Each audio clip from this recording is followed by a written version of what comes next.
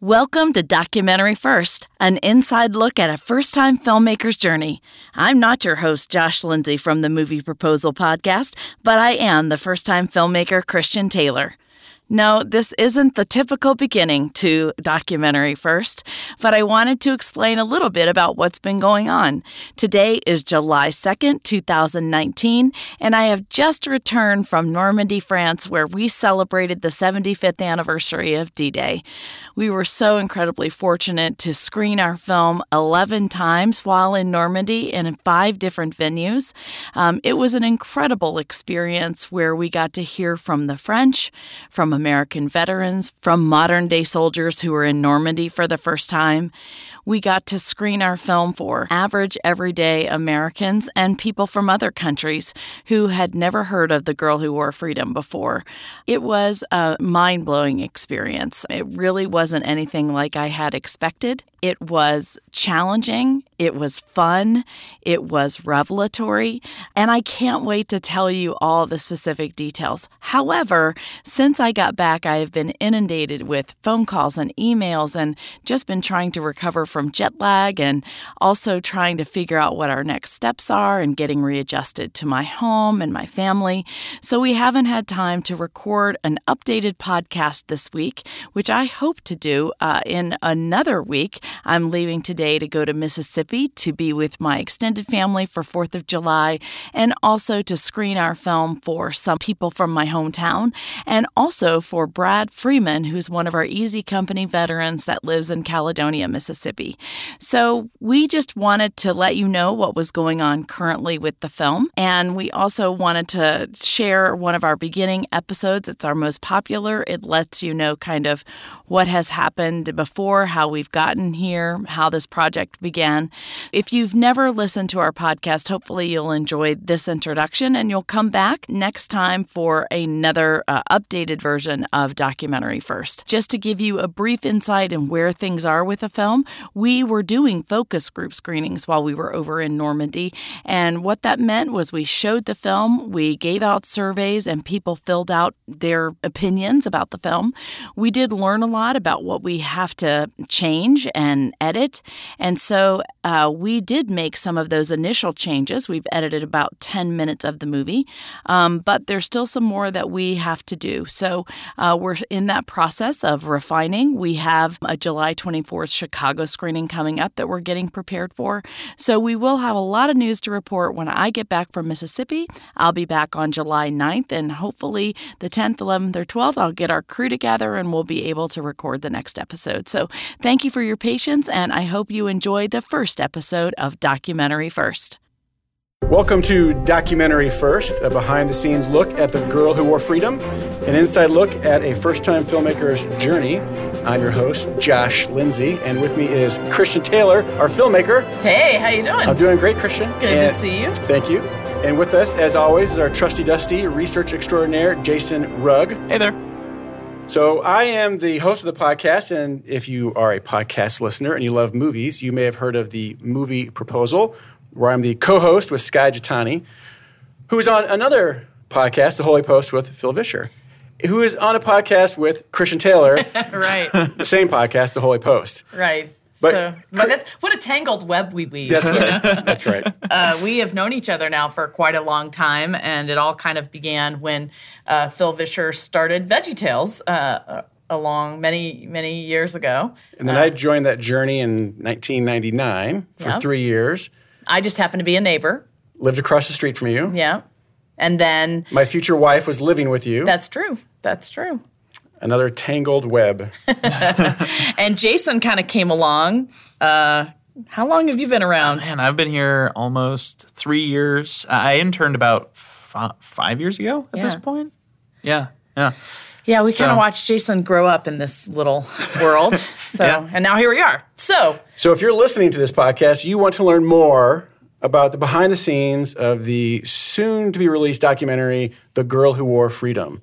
This is, what would you call it, a brainchild of yours, Christian? It is a brainchild of mine. It's sort of an incredible story that landed in my lap. Really, I don't know, what's the word? You say when something just happens, it was meant to be. It's Serendipitously, yes. Right. It kind of fell in my lap that way. And it was a story that I felt compelled to tell. Like I didn't have another way to get out of it.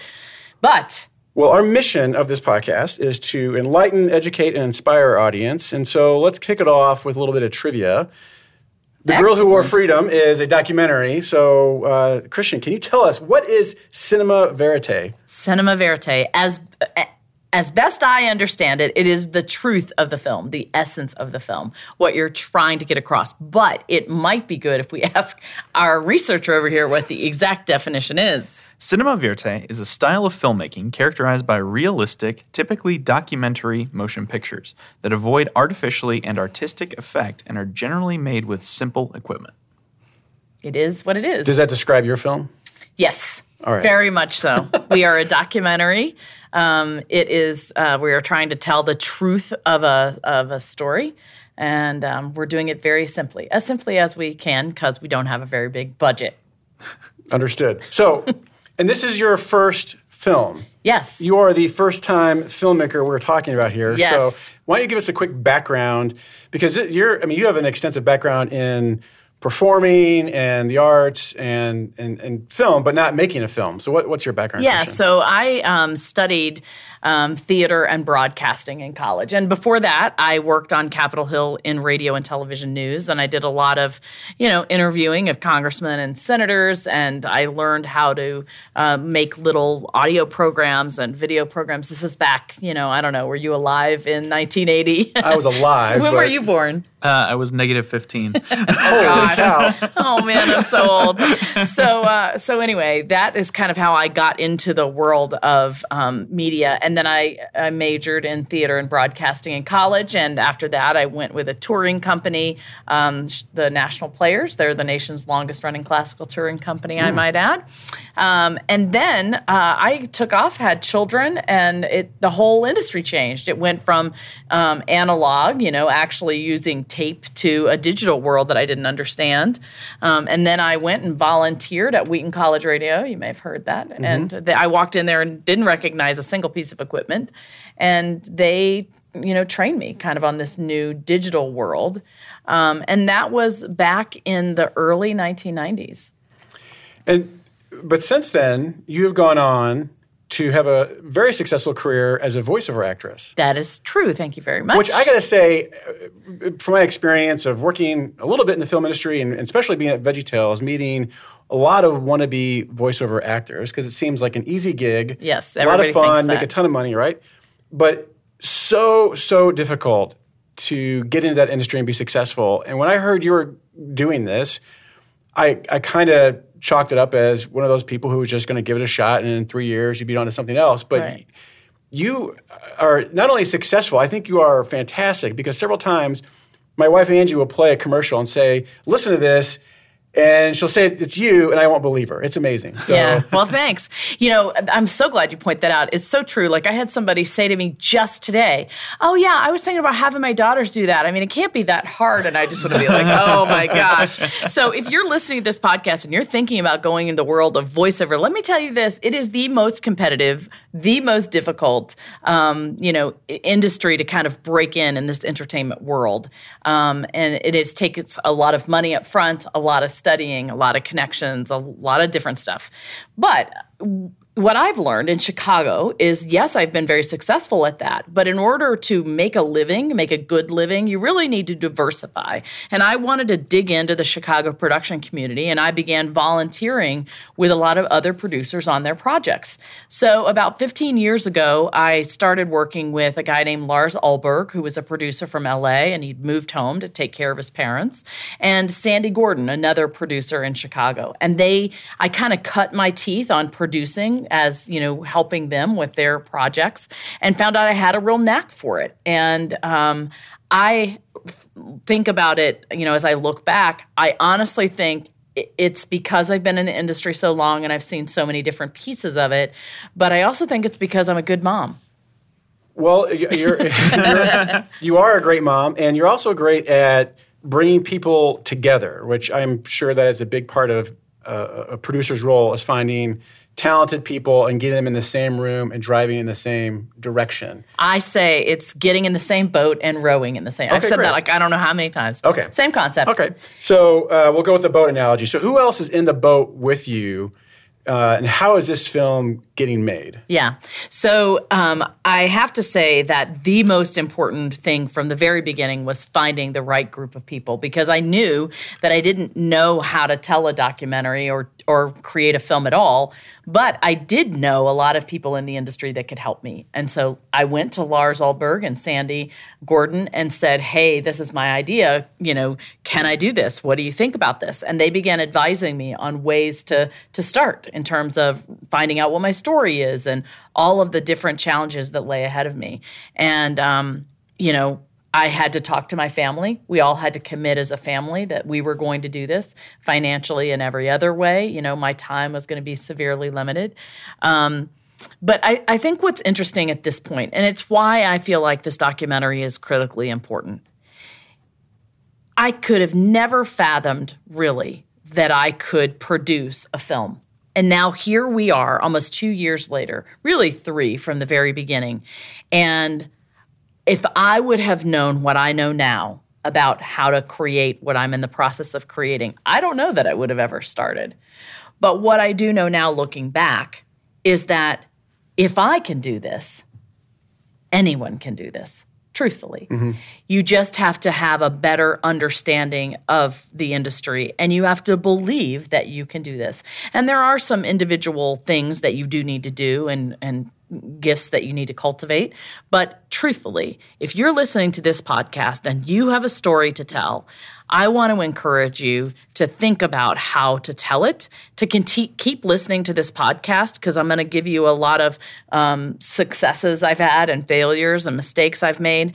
But one thing that Ken Burns says to me, he's one of my favorite documentary filmmakers, he says that truthfully, you can study all you want about making a documentary, but you know nothing until you make your first one. You just got to go do it. You just need to do it. And I find that to be 100% true. So, well, we just had the producer of Elf on our podcast recently, Todd. I'm going to say Komarnicki. He was telling us a story how he often gets invited to speak at universities and colleges and so forth to wannabe producers and writers and so forth and give his story and advice. And he says, I'm going to tell you right now what I'm going to tell him, which is if you're going to be a writer, you need to leave this auditorium and you need to go home and start writing. Yep. And you just keep writing and writing and writing. And Sky Jitani, who was also a writer, he jumped all over that and said, yes, people are looking for, I don't know, the shortcut way or just a class to take or the inspiration they need when they just need to be home writing. They just need to go do it. Right. So now, you don't have a film studio or a sound stage I do or a not. big, giant production company. I mean, so give us maybe a minute or two on just how are you actually making the film? I mean, first of all, you had to go to Normandy to shoot the film. Yeah, I mean, that's been one of the biggest challenges. This is a film that is in 2 languages in 2 different countries, and that is an incredible challenge. And the other challenge is that my entire team is virtual. None of us work in the same place. Okay.